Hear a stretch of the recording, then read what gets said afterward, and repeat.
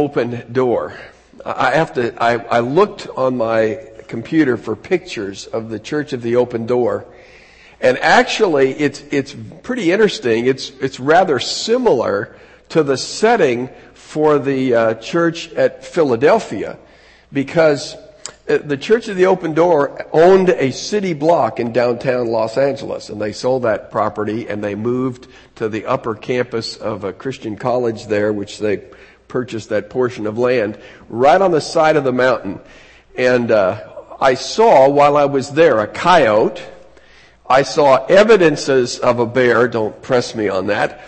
And I saw, as I walked out of the church office, literally on the front lawn, a big buck grazing on the church lawn. And so that's my picture of the Church of the Open Door, sitting on the side of a mountain, which may not be all that different from what we see in that ancient church. If you look at the map, you will see where Philadelphia is here in a moment. And there again, we're working our way down toward Laodicea and Hierapolis and Colossae. If you look on the next map, I wish that was a little better, and I haven't figured out how to do it, but the yellow lines are actually highways. And so what you see is the upper left-hand corner is Sardis, comes down through the valley, follows the valley to Philadelphia, and then comes down and eventually will end up at Colossae or Laodicea. The road that runs through Nazili off to the left, if you were to follow that, would end up at Ephesus. All that's a way of saying that it was a city that was on the major thoroughfares of that day. And go ahead and show the next shot. I tossed this in. It's Google Earth, but I thought you'd like to see it just in relationship to Libya. Tripoli's off to the left, and Benghazi is more toward the center. It's not all that far from where big things are happening even today. If you look at the next shot, you'll see, I love those snow-capped mountains, and notice the grapes, vineyards that grow in that volcanic ash. But actually, now switch to the second picture in my shaky little red line. That's the 800-foot high hill or elevation on which Philadelphia was built, and militarily it was actually pretty strong. Those last two shots that you'll see are just pictures. The main thing I want you to see is not the Colosseum. We've seen enough of those. But notice the columns. When in 17 AD there was a major earthquake that affected not just Philadelphia, but other cities as well, and it leveled the city.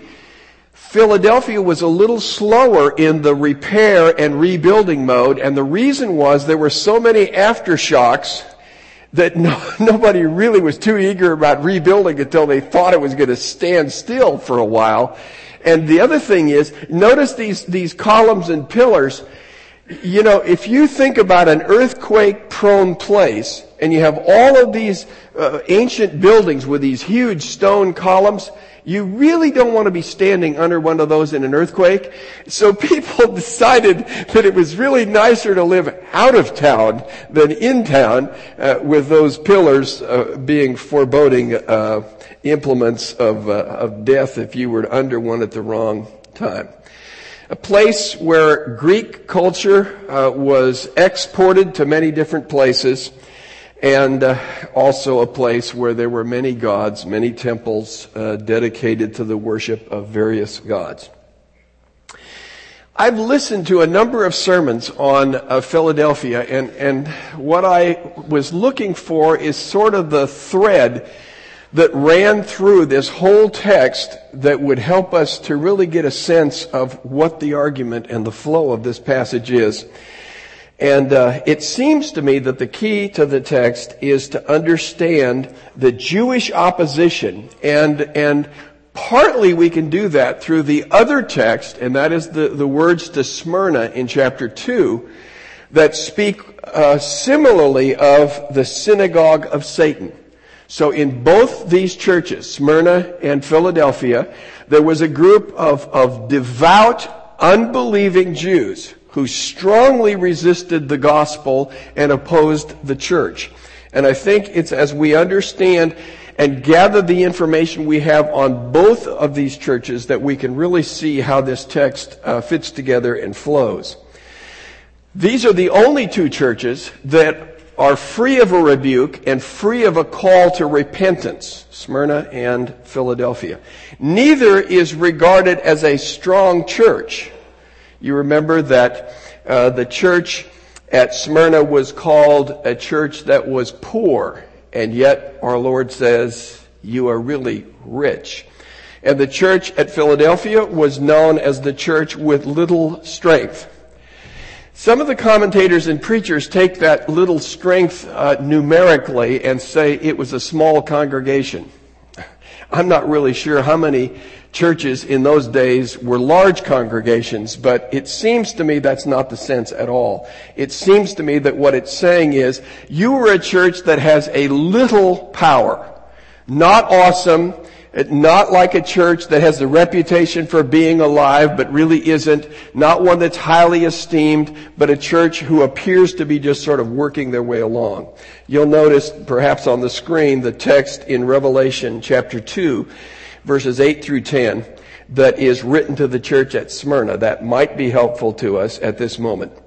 To the angel of the church in Smyrna, write the following. This is the solemn pronouncement of the one who is the first and the last, the one who is dead but came to life. I know the distress you are suffering and your poverty, but you are rich. I also know the slander. I struck that out and retranslated blasphemy because that's literally the word. I know the blasphemy against you by those who call themselves Jews and really are not, but are a synagogue of Satan. Do not be afraid of the things you are about to suffer. The devil is about to have some of you thrown into prison so that you may be tested, and you will experience suffering for 10 days. Remain faithful even to the point of death, and I will give you the crown that is life itself. You should note the word tested there is the same word that is used in our text that says, I will keep you from the hour of testing. Here in Smyrna, they were not kept from testing, but we'll come to that in a minute. Both churches are persecuted by the Jews that are called the synagogue or a synagogue of Satan. In Smyrna, they are blasphemers who are speaking, I would say, against Christ first, and then against the church of our Lord. And it's through these people that Satan is working to oppose the church. So Satan is going to oppose them even to the point of death. In Philadelphia, they are called liars who claim to be Jews but are not. I think what you would say is they were Jewish ethnically. They were not true Jews in the biblical sense of being those who had faith in the person and the work of the Lord Jesus Christ. But also in Philadelphia, they were those, and I'm now doing this by way of inference, but it seems to me that you have to say they were those who denied and opposed the fact that Gentiles were loved by God in the person of Jesus Christ. And I say that because the promise that is made is that they are going to bow their knees before these saints, these Gentile saints, and acknowledge that I have loved you. If they're going to acknowledge that resistantly, then surely they are at this moment in time saying, you are not loved. In other words, you are not a part of God's believing community. Jewish faith is not inclusive of Gentiles who embrace the person and the work of the Lord Jesus. That's the way I would understand it. In a sense, then, they've closed the gate. In the doorkeeper analogy, they've slammed the door on the Gentiles. But there's a little more door imagery yet to come. Philadelphia is distinguished from Smyrna in this regard. In Smyrna, the believers are tested by Satan's activity, right? And we would say they are tested so that they will be proven to be faithful to the person and the work of our Lord Jesus Christ. In Philadelphia, it is unbelievers who are tested by our Lord. And I believe the test shows them to be unbelievers and worthy of God's wrath. We'll get back to that in a moment or two. Different promises, therefore, are made. The promise to Smyrna is that they will be kept through testing. The testing that Satan has, the testing that may lead to physical death, imprisonment included in that. Whereas those in Philadelphia are promised God will keep them from testing. That is, the testing that is going to come upon all those unbelievers who dwell upon the face of the earth. Now this point's probably going to, I don't know what it's going to do to you, but I'll just say it. This text, though it may be the best weapon in the pre-tribulational rapture arsenal, is not that definitive. All I'm trying to say is, and I listened to S. Lewis Johnson on this point. Let me do a little pause. I think I've told you this story before, but when we started Community Bible Chapel, I caught him in the hall over at Believers Chapel, and I said to him, do you think an elder in the new work, that's what we called ourselves then, do you think an elder in the new work needs to be pre-tribulational rapture view? He smiled and he said, Dr. Walvoord probably wouldn't like to hear this, but no, I don't think so.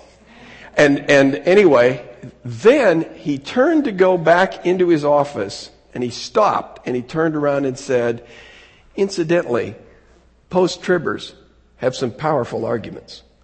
Now, when I wanted to know more about that. I thought I had pressed as far as I dare for the moment, so I let it go. I listened to his 2 sermons on this text. Both sermons were devoted to verse 10. I will keep you from the hour of testing. The first leaned toward the pre-tribulational view. The second took the more post-tribulational view. And here's what he said. A, this text does not definitively decide that case. This text does not definitively decide that case. And 2, this text and the issue at hand should not be dividing Christians. This is not really a fundamental of the faith. So the reality is, after 2 sermons, he still didn't tell us exactly where he stood on that issue. But what he was trying to say is, we all need to have a little bit of humility and understand that Christians disagree, solid Christians disagree, and the argument goes on and will continue to go on. But I'll tell you what, I don't think that is the heart and soul of this text, and that's why I'm not going to spend a whole lot of time debating the issue. He will keep us from the hour of testing, and that is the point at which I understand there will be no believers on the face of the earth, and it is unbelievers who are now receiving the wrath of God. They literally, in the face of all of the evidence, curse God and want the mountains to fall on them, but they will not repent. That's the test, and they fail it. Okay, so what I'm saying is, if we're going to understand this letter written to those at Philadelphia, we need to understand it in the light of Jewish opposition to the gospel of Jesus Christ and to the church of our Lord. Now look how that helps things to fit together as we look, first of all, at the description of our Lord at verse 7. He describes himself as the one who is holy and true. Now, is that not the diametric opposite of the assessment of unbelieving Judaism? Is it not Jesus who they are saying is unholy and true in the sense of authentic, genuine? And so they are saying he is not the genuine Messiah and he is not holy. Now think about these texts. We don't have time to go through all of them, but I list Mark 3:22. They say when Jesus has done all these miracles, the first effort is, well, these aren't really miracles at all. These are just kind of fake. Finally, they pile up to the depth where they can't deny the miracle anymore. And so what they say is, he's demon-possessed. He's possessed of Beelzebul. That's not holy, folks. They're unclean spirits. He is possessed of Beelzebul, and he does these things through the power of Beelzebul. That's the opposite of holy. John chapter 8, verse 41, they say, we haven't been born of fornication. They're now challenging the birth of our Lord and his origins and saying he is unholy because of that. And then in John chapter 9, the next chapter, the whole issue is, who is this Jesus who has given this man sight when he's been born blind? And they say, this man is a sinner. Glorify God. This man is a sinner.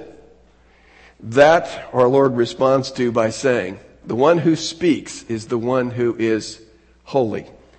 Then he is also the one who is true. He is authentic. He is genuine. Remember in Matthew 27 and verse 63, after the crucifixion of our Lord, and when he is buried, they say, that deceiver said, after 3 days, I'm going to rise again. That's why they ask for the guards to be stationed there at the tomb. Jesus is not authentic to them. He is the deceiver, but Jesus says, I am the one who is holy and true. And the third is, he is the one who holds the keys of David. Now, there are several things I think we need to understand, but this for me really helps the New Testament and the opposition to Jesus kind of come into focus. The Jewish religious leaders saw themselves as the gatekeepers. They saw themselves as having the key, as it were, of entrance into the kingdom of God. So in John chapter 7 and verse 13, remember where Jesus is ready and he's going to go up into Jerusalem, and all the people are expectant and wondering, is Jesus going to show? But it says people were even afraid to discuss the question of Jesus because they feared the Jews. Why did they fear the Jews? Because the Jews had the keys to the kingdom. You mess with the one who has the keys to the kingdom, and you are doomed eternally. That's the way they wanted you to see it. That was the source of the fear that they generated. So in John chapter 9 and verse 34, when the man born blind finally pushes this crowd too far, they cast him out of the synagogue, and in their minds, they had cast him into eternal damnation. They had the keys in their minds to the kingdom. Now, go to Isaiah chapter 22, starting at verse 15. Really a fascinating text, and it has to be one that our Lord is drawing upon. Verse 15 of Isaiah 22. Thus says the Lord God of hosts, come, go to this steward, to Shebna, who is in charge of the royal household. You might say Shebna has the keys for the Davidic household. And it says, what right do you have here? And whom do you have here that you have hewn a tomb for yourself here? You who hew a tomb on the height. In other words, here he's making a tomb, a monument to himself, and so on. And then in verse 19, God says, and I will depose you from your office. I will pull you down from your station. Then it will come about in that day that I will summon my servant Eliakim, the son of Hilkiah. In other words, you're fired and you're replaced by Hilkiah. And I will clothe him in your tunic, tie your sash securely about him. I will entrust him with your authority. He gets your job. He gets your authority. In a sense, it's saying, hand over the keys. Right? And that even literally will be said. So verse 22, then I will set the key of the house of David on his shoulder. When he opens, no one will shut. When he shuts, no one will open. So here's this picture of an unfaithful steward who was replaced by God, by one who is faithful. That replacement is now going to be the one who receives that authority. And if you have the keys to the kingdom of David, you have access to every blessing, every advantage, as it were, of the Davidic promises. So that's the text that surely has to be in view. Then when you go to Revelation chapter 1 and verse 18, our Lord Jesus says, "Write therefore the things which you have seen and the things that are," let's go back, verse 18, "and the living one, and I was dead, and behold, I am alive forevermore. I have the keys of death and Hades." I don't know if any of you are Steve Green fans, but does this thing of the keys, does that ring a bell? I think he had a label on a CD called "He Holds the Keys." And this is the text, I think, that would underlie that is the Lord Jesus is the one who holds the keys. Now he's going to hand those keys over. And so when you come, for instance, to Matthew chapter 21, it starts actually in verse 33. And we won't go all the way through that text. But you remember, this is the story that our Lord Jesus tells, where the owner of the vineyard gives control. He's going to go away. He puts the vineyard in the control of these who are hired. Then he sends his servants and eventually sends his son to collect that which was due him as the owner of the vineyard. And the vineyard workers say to themselves, "Here's the son. If we kill the son, then we can possess the vineyard and it'll be ours." And so they kill the son. And remember, our Lord says here and in Luke as well, "What then should the owner of the vineyard do?" Well, look at this. Verse 43. "Therefore I say to you, the kingdom of God will be taken away from you and be given to a nation producing fruit of it. He who falls on this stone will be broken to pieces, but on whomever it falls, it will scatter him like dust." When the chief priests and the Pharisees heard his parables, they understood that he was speaking about them, and when they sought to seize him, they became afraid of the multitudes because they held him to be a prophet. The Lord's parables toward the end of his public ministry were parables that rather than to veil the truth from either the unbelievers who had said he's working in the power of Satan, or his believers who had to ask him to find out what they meant. Now the parables are told so the disciples won't understand what Jesus is saying, but his opposition does. And they understand Jesus to be saying, "You are bad stewards. I left you in charge of my flock. You are bad shepherds," drawing on Jeremiah and the prophets. "You're bad shepherds. You're fired. You've been replaced." No wonder they were so upset with Jesus, and no wonder they thought he needed to be done away with. So the Jewish key holders, so to speak, have been replaced, and you see that in other places as well. The new key holder, and I think we have to look at this in Matthew 16, just after the great confession. Jesus says in Matthew 16, beginning at verse 17, "Jesus answered and said to him," that is to Peter, "Blessed are you, Simon Bar-Jonah, because flesh and blood did not reveal this to you, but my Father who is in heaven. And I also say to you that you are Peter, and upon this rock I will build my church, and the gates of Hades," doors, "will not prevail or overpower it. I will give you the keys of the kingdom of heaven. And whatever you shall bind on earth shall have been bound in heaven, and whatever you shall loose on earth shall have been loosed in heaven." Is he not saying, if you close the door, it's closed? If you open the door, it's open. You have the keys to the kingdom. The key giver, our Lord Jesus, gives those keys to his disciples. Now, when you get to verses 7 and 8, you get this word of assurance, working on this imagery now of the door opener or the door closer, the keeper of the door. Revelation chapter 3, verses 7 and 8. Let me get back to there. He says, To the angel of the church of Philadelphia write, He who is holy, who is true, who has the key of David, who opens and no one will shut, and who shuts and no one opens, says this, I know your deeds. Behold, I have put before you an open door, which no one can shut, because you have a little power, and have kept my word, and have not denied my name. Words of encouragement.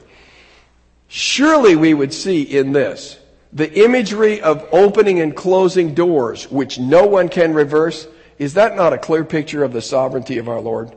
He is the one who is in charge. When He opens a door, it isn't going to close. When He closes the door, it's not going to open. He is the sovereign keeper of the door. And He says to them, I have opened a door.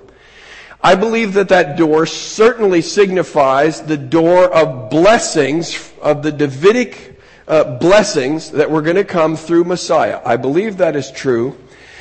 And I think you can see then further how that is played out when the imagery is used, for example, in Acts chapter 14 and verse 27.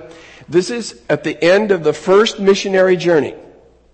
They have come back and they are making a report as to what our Lord has done in that mission, primarily focusing on Gentiles as it developed.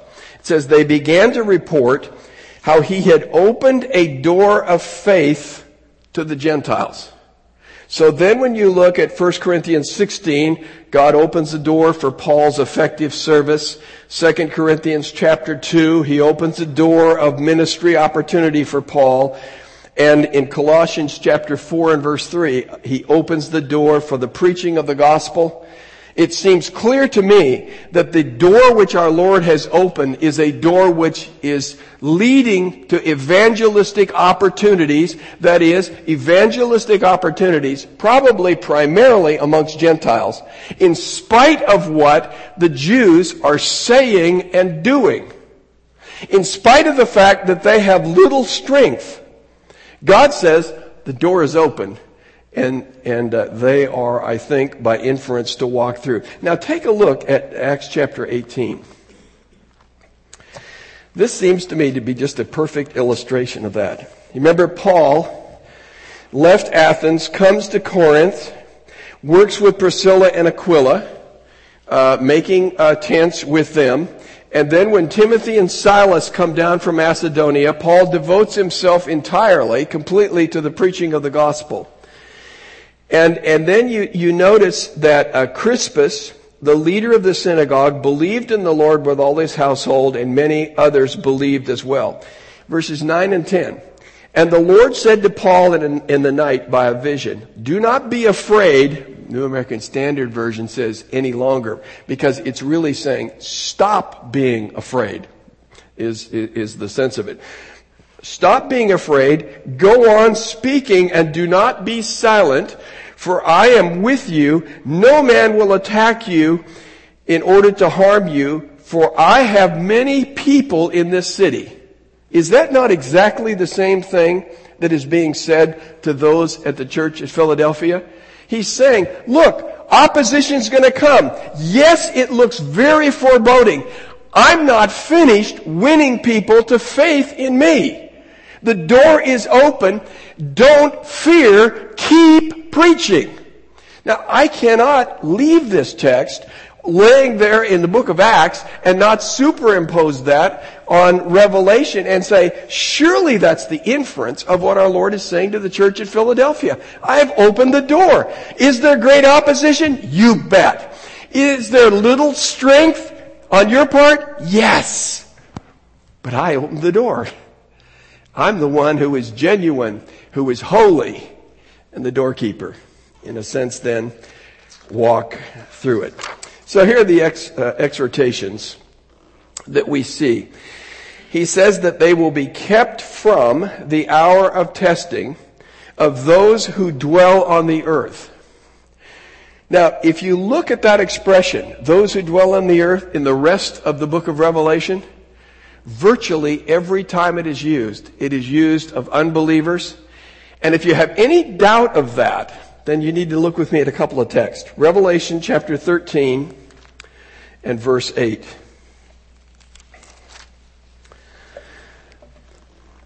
Let's go back and pick up at verse 7. And it was given to him to make war with the saints and to overcome them. And authority over every tribe and people and tongue and nation was given to him. And all who dwell on the earth will worship him, that is the beast, every one whose name has not been written from the foundation of the world in the book of life of the Lamb. Is that not clear? Those who are dwelling on the earth are those who have not been written down in the book. They are not saved. Now look over just one other text among those in chapter 17 and verse 8. The beast that you saw was and is not and is about to come up out of the abyss and to go to destruction. And those who dwell on the earth will wonder, whose name has not been written in the book of life from the foundation of the world. And when they see the beast, that he was and is not and will come. So, as I understand the hour of testing, it is the hour of God's judgment upon the unbelieving world. And our Lord rightly assures believers they will not be there to endure that wrath. Now, you're saying, well, and what about this whole rapture thing? Well, it doesn't solve the question about exactly when the removal will come. That's where the discussion comes. Some would like to believe, hey, it's going to come first. I'm not going to suffer at all. I'm just bailing out of here. It's a lovely thought. And you hang on to that thought real carefully as things get worse and worse. But there are others, I suppose you have to include me in that are saying there will be suffering. Not the outpouring of God's wrath, but the outpouring of man's wrath toward God. That I believe Christians will face. But here he is saying, and he's playing off the word kept, by the way, because you have kept yourselves faithful to me, I will keep you out of that hour of testing. Notice he says, I am coming quickly, which is really interesting because he said that in chapter 2 and verse 16 to the saints at Pergamum. The only problem is the saints at Pergamum, he's saying, you better watch out. It was not an encouraging word. It was a word of warning because of the sin that was undealt with there in the church. Hold fast that no one take away your crown. Perseverance. Stay in there, he's saying.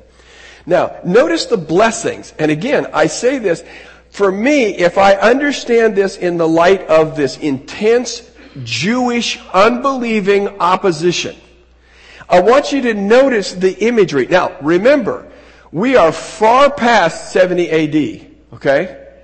The temple has been destroyed. There is no temple in Jerusalem. Remember as well that when you look in the book of Acts, the opposition to the preaching of the gospel was strongest among those who were Hellenistic Jews, like Paul. The native Hebrews, the sort of native Palestinians, they kind of phased out. They dropped back when you get to the book of Acts, not the Hellenistic Jews. So here you have, as I would see it, Hellenistic Jews who have an intensity about them with regard to the temple. And remember when they, for instance, are the ringleaders of bringing about the death of Stephen, what is it they say? He speaks against this holy place. He speaks against our temple. Well, there isn't a temple anymore, and I don't know what it did to them, but I would think it just made them madder than wet hens. I don't think they're happy about this. So what is the language he uses to Gentile Christians to speak about their sure and certain blessings? He says, I will make you a pillar in the temple of God that will not go out. Now, I don't know whether that's a play off of it won't run out of town the next time it shakes and trembles a little bit or whatever, but I just summarize that in my mind as saying, I'm going to make you a permanent pillar in the temple of God. No destruction of 70 AD in that heavenly temple. No earthquakes that will bring it down. And now, I think the thing that I really love about this is, when you look at Ephesians chapter 2, Or in 1 Peter chapter 2, you see the church being built up, and as it were, each believer is like a little stone or like a brick in that building. I think that unbelieving Judaism, one, wanted to bar the gate for Gentiles, and two, if anyone happened to slip in, make sure they feel like second-class Christians. All I can say is, in this text, he not only promises they're going to be little bricks in the building, they're going to be the pillars of the building. Now, doesn't that just ring something true to you as a Gentile who was being put down, as it were, and opposed by unbelieving Jews, and they think this temple stuff is only for them? Now you're told you're a permanent fixture in the temple of God. Indeed, you were a pillar. Here's something I need to ponder more fully. 4 times we see the word my. He says, you will have the name of my God. You will have the name of the city of my God in the New Jerusalem. 4 times in that text, it says my. So our Lord Jesus is linking himself with the Father. Remember, they were trying to separate Jesus from God the Father in all kinds of ways in their unbelief. He's saying, they not only embrace me, they enter into the blessings of my Father. The God of the Old Testament, that's the blessings which they will receive. My name, the city of my name, not some city that gets destroyed in 17 AD, gradually, reluctantly rebuilt, whatever. They will have the name of that holy city emblazoned upon them. And all I simply say is, are these not Jewish blessings? Is this not a promise of Jewish blessing to Gentile Christians? And isn't that the point when the synagogue of Satan is harassing them? So let's talk about some things in conclusion. What a word of comfort and assurance for Gentile saints. You know, if you're being put down as second-class citizens in the kingdom, there isn't any second-class status here, folks. In fact, those who oppose you most are the ones who are going to come and they are going to bow down before you, and they are going to acknowledge, Jesus says, that I loved you. That is, I didn't reject you, I selected you, I drew you to myself, I embraced you. They're going to have to acknowledge that as they bow their knees, having been defeated by the coming of our Lord Jesus Christ. Now, if our Lord is the sovereign doorkeeper, what does that say to us about our prayers? You know, I remember one time a young woman whose husband was not saved, and she agonized greatly because somebody had spoken to her about the sovereignty of God.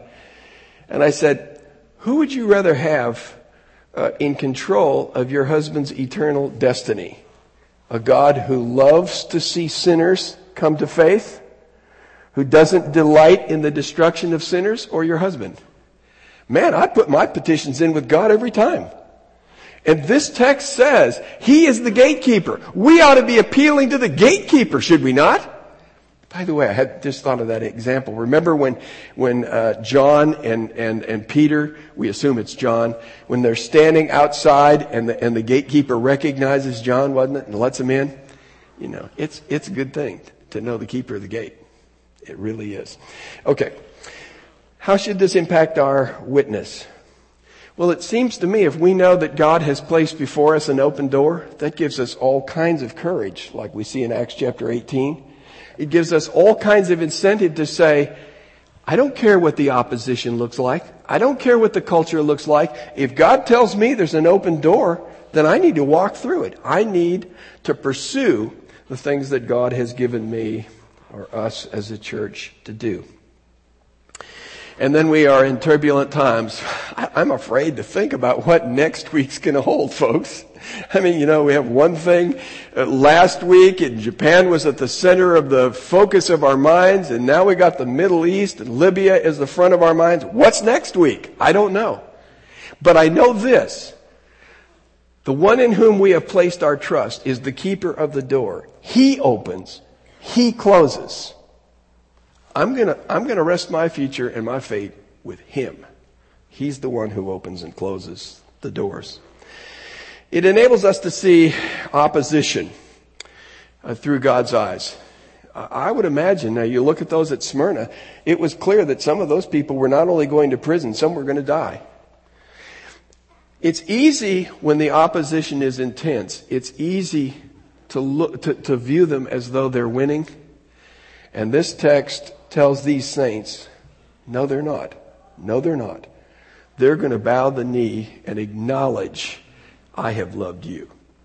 You're going to get the blessings that I have promised. That ought to help us in days where I believe the opposition is coming, and more firmly. D, God delights to use the weak and powerless. Is that not true?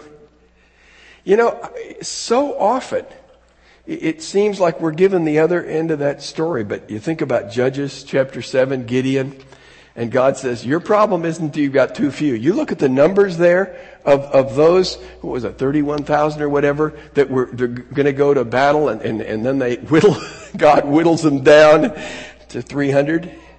God says, your problem is you got too many.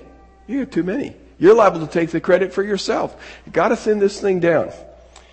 And you see that in 1 Corinthians chapter 1. God uses the weak things and the foolish things of this world to confound the wisdom of the wise. Why? Because God is about bringing glory to Himself, not to us. If we've got great numbers and great possibilities, then folks, God just made the right choice to pick us. If we are weak, then it's God who is great. Same thing in 2 Corinthians 12. Remember where Paul talks about the thorn in the flesh? And he says, I now know that when I am weak, then I'm strong because I'm resting in Him, not me. I added this last point. I hope it's there. Yes. It's all about Jesus. It's all about Jesus. You know, you go to some churches, or you could, I should say, go to some churches, or you watch them on TV, and it's all about your untapped potential. Do you realize you are just a reservoir of untapped genius and abilities? And all you got to do is just tap those resources. Baloney. Look at this text. This text is not about their greatness. They're few. They're weak. They're opposed. The opposition is great. They're not looking at themselves saying, wow, what a great, powerful, strong. In fact, the strongest church by reputation is the one our Lord says is dead. Or nearly so. Here is a church that is just struggling along, but they've remained faithful to the Savior and to His Word. And God says, I'm going to do great things through you. You know, last week, you could have walked away from the congregational meeting and looked at those statistics and had kind of a bummer. Said to yourself, man, don't have as much money as we did last year. You know, in a sense, we've got less resource to work on. Did it ever occur to you that maybe we're like Gideon and we're just getting to the point where we lack resources enough? That the open door God puts before us is His occasion to demonstrate His greatness through the weakness that's in us. Not our strength, but our weakness. Our job is to remain faithful to Him and to His Word. But His promise is that when He opens a door, He will prevail and give us the victory. That ought to be the note that we take away. That ought to be the note on which we live, because we're no different in my mind than the church at Philadelphia. We're called on to trust Him and remain faithful to His Word and to look to Him to do great things for His glory. Father, we thank You for this text. Help us to get courage, enthusiasm, boldness, not because of anything in us, but because of what You have said of Yourself. And we believe it. We believe Jesus is the Holy One. He is the genuine Messiah, and He is the one who holds the keys. Father, we pray that if there's someone here this morning who has never embraced Him as the only way, the doorkeeper of heaven, that they would realize, as Jesus said in John chapter 10, He is the one who is the door. May they embrace Him as the one who sacrificed Himself and bore the penalty for our sin. May they trust in Him. And Father, may we, as we go about our lives, as we see the opposition building, as we see and recognize our own weaknesses, may we focus on You, not ourselves, on You, and do those things that You have given us to do, knowing You are the keeper of the door. In Jesus' name, amen.